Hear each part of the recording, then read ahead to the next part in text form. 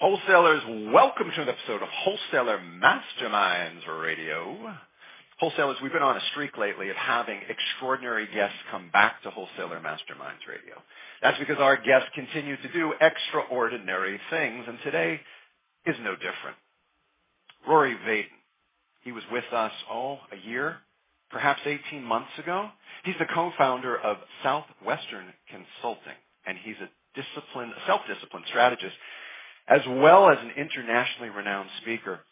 If you're not familiar, Southwestern Consulting is a multi-million-dollar global consulting practice. He helps clients in more than 34 countries drive educated decisions with relevant data. He's also the founder of the Center for the Study of Self-Discipline. We interviewed Rory after his first book hit the airwaves. It was called Take the Stairs. And, well, not soon after talking to him, it became a #1 bestseller, Wall Street Journal, #2 bestseller, New York Times. But now he's at it again. He's got a new book. It's called Procrastinate on Purpose. And it's the first book ever to focus on the emotional side of productivity. And it presents 5 methods to literally multiply your time. Wholesalers, tell me what you need more than anything. Yes, I know, more time. Rory Vaden, welcome back to Wholesaler Masterminds Radio. Thanks, Rob. It's great to be back. I'm delighted to have you. So I want to talk to you about this concept of procrastinate on purpose. In my book, procrastination's a dirty word. I thought we're not supposed to procrastinate. In Take the Stairs, you're telling me about how I can improve my self-discipline and taking action to do the things I don't want to do. But now here you are telling me to procrastinate on purpose. Rory, I'm confused. Help me out here, please. Well, I'm glad that you started right in there, Rob. It's because people say that. They say, well, hey, and Take the Stairs, you're the guy who said procrastination is the most expensive and visible cost in business today. You said procrastination is the thing that kills most people's dreams, and that action is the ultimate prerequisite for anyone that's successful. And now you're telling me to procrastinate on purpose, and that's because of one of the big insights that we had as we were putting this work together. Is there's an important distinction to make. There's a huge difference between waiting to do something when you know you should be doing it, but you don't feel like doing it, versus waiting to do something when you are deciding that now is not the right time. So waiting to do something when you know you should be doing it, but you don't feel like doing it, that's procrastination. That's the most expensive and visible cost in business today. That is the thing that will steal your dreams. That is what, as wholesalers, we should be making the calls, and we're not doing it because we don't feel like it, or, it's whatever those things are. When we know we should be working out and we're not doing it because we don't feel like it, that's procrastination. But waiting because you're deciding that now is not the right time, that's different than procrastination. In fact, that is something that the world really needs more of, and most of us that are pulled in a million different directions, like any wholesaler, right, appreciates this idea that waiting because you're deciding now is not the right time, that's not procrastination. That's procrastinate on purpose, or a synonym, a one-word synonym for procrastinate on purpose, which is patience. So inaction that results from indulgence, that's procrastination. That's call reluctance. That's not going to the gym. That's, what we talked about in Take the Stairs. But inaction that results from intention, deciding deliberately to put my email off and let my email just pile up for a few hours while I make some critical phone calls and deal with some important things that only I can do and get face-to-face or person-to-person anyways with my most important priorities, that's inaction that results from intention, and that is procrastinate on purpose, or patience, as we call it.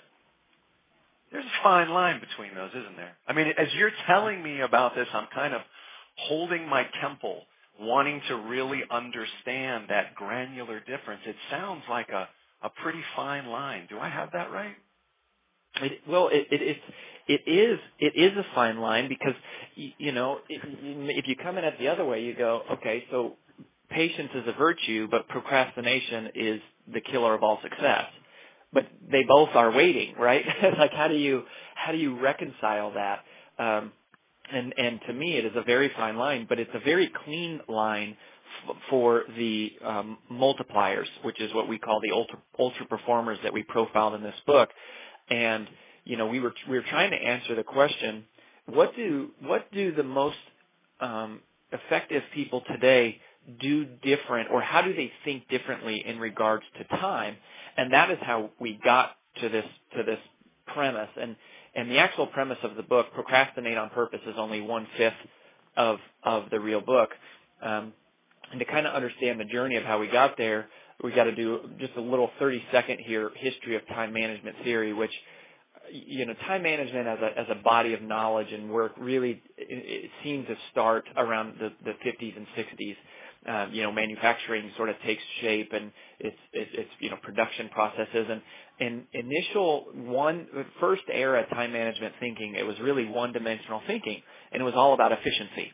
How do we create more, tools and technology, tips and tricks to do things faster? And the idea is if I can get the 10 items on my to-do list done faster, then I'll have margin left over. And there's nothing wrong with efficiency, but there's a limitation to efficiency, and that limitation is that no matter how efficient you are, the part that has changed in the world today is there's more to do than you can ever do. So when you get your 10 items done on your to-do list, what we find is not margin in our life. What we find is another set of 10 to-do items. So efficiency is good, but it has this limitation. Well, in 1989, I'm sure you probably know, if you're listening to this, you probably read a book, or at least have heard a book, called The 7 Habits of Highly Effective People. And the late Dr. Covey redefined the way that the world thought about time when he presented this thing called the time management matrix. And because of copyright with Franklin Covey, we can't explain it in detail, but it's pretty straightforward. It's two-dimensional thinking. He presents this graph where the y-axis is importance and the x-axis is urgency. And basically, it presented a new paradigm of this calculation that people can perform to identify which tasks are, important and urgent, and then to prioritize. And he says in the book to not prioritize your schedule, but to schedule your priorities. And it was great, and it changed the world, and it certainly helped my life. But it's interesting, what occurred to me and our team at Southwestern Consulting here in the last couple of years as we start, we do coaching, so we're in the one-on-one daily lives of salespeople and sales managers, is, we're talking about prioritizing, and we're preaching it like it's the gospel, because that's what everybody says, is you got to prioritize, If you're busy, you don't have your priorities in order. And we noticed that the ultra performers thought differently. They did something a little bit peculiar, which is really captured in this new book, Procrastinate on Purpose, because what nobody ever talks about with prioritizing means to literally put one thing in front of another. And that's a valuable skill. It's more valuable today than ever before. You need to be a great prioritizer just like you need to be efficient. But the thing that nobody ever talks about, there's nothing about prioritizing that creates more time. All it does is take item number 7 on your to-do list and it bumps it up to number 1. But it doesn't give you any sort of strategy for what to do with the other 9 things that are still remaining on your to-do list. And you could say, well, just ignore them, just who cares? But anybody that's, in this business knows, well, you still have to, there's paperwork that has to get done. There's emails that have to be responded to. There's smaller clients that still need to be serviced. And prioritizing provides no solution for that. And so that is how we got to what we're proposing here in this new book, Procrastinate on Purpose, is Era 3 time management thinking. And that's why we're here, Rob. So let's talk about this whole notion, Rory, of multiplying your time. It sounds like some wonderful black magic, hocus pocus. You're going to multiply my time. I'm going to wake up tomorrow. There are going to be 25 hours in the day, and I simply won't know what to do with the extra hour. But you're talking about these 5 simple permissions. You're talking about eliminate, automate, delegate, concentrate. So how do we start to tackle these in the limited time that we have together? How do I understand a little bit more about these 5 permissions? Can you walk us briefly through a little bit of what these mean, please? Sure. Well, here's the core of what you need to know, and this is Era 3 time management thinking and how you multiply time. See, most of us live with an assumption, a fallacy, that time is like this finite thing, and it is inside of the context of today. In other words, if you're only using two-dimensional think of importance and urgency, you create a to-do list of what can I do today that is the most important thing. Well, what multipliers do is they think three-dimensionally, and they add a third calculation, which isn't importance or urgence, it's significance. And the distinction is that importance is how much does this matter. Urgency is how soon does this matter. But significance is for how long does this matter. So it matters, it's important, how much does it matter? If it costs a lot of money, it's important. If it costs a little bit of money, it's not that important. If it matters now, it's urgent. If it doesn't matter now, it's not that urgent. But significance is how long does it matter. And that's exactly what multipliers do, is they don't evaluate their tasks and their to-do list in the construct of what is the most important thing to do today. They have a different paradigm, and here it is in one sentence. So if you've been sleeping, wake up, you want to catch this part. The way that you multiply time is by spending time on things today that create more time tomorrow. You spend time on things today that create more time tomorrow. So you're not doing them necessarily because they're the most important or urgent. You're giving yourself the permission, and that's where the 5 permissions comes from, to actually say, I am going to give myself the permission to create the better systems that I know I need to have in order to advance my business tomorrow. I don't have time today to create that system. I'm going to create it. I'm going to give myself the permission. And that's what the 5 permissions are. Eliminate, automate, delegate, procrastinate on purpose, which is where the title of the book comes from, and concentrate. And each of those, eliminate, automate, delegate, procrastinate, and concentrate, has a corresponding permission which relates to how you coach yourself emotionally through getting out of the urgent and focusing on the significant. I'm thinking about what you said. I'm processing what you said, because there's a whole lot there, and a lot of it is kind of shaking up what we know to be true, which is why you talked about the whole evolution of managing your time, prioritizing your time, and now multiplying your time. But put this into real life for me, because I want to understand, if I'm a wholesaler, if I'm a leader, and I have things that are coming at me fast and furious all day, I know that I need to look at things that are important. I need to look at things that in terms of urgency. But now you're saying to me I need to look at things in terms of significance, how long they matter to me. I might need you to replay that for me, because I'm not sure that I'm getting that when I have the demands of the day stacking up against me. I'm not sure I have the luxury of examining, is it significant? Okay, good. So I'm glad that you're stopping, because this is a huge idea, and it is a very radical shift from how most of us think. So let me give a specific industry standard from your customer as a wholesaler. So let's think about a financial planner. Yep. Let's say you're a wealthy financial planner and you only deal with high net worth clients. Under what scenario would that financial advisor intentionally choose time to spend with a broke teenager for a business purpose, not an altruistic purpose, for an income-producing effort? Why would a wealthy financial advisor who only deals with high net worth clients choose to spend time with a broke teenager? And you're saying if it wasn't altruistic? Correct. And the answer is generally they wouldn't. Generally they wouldn't, right.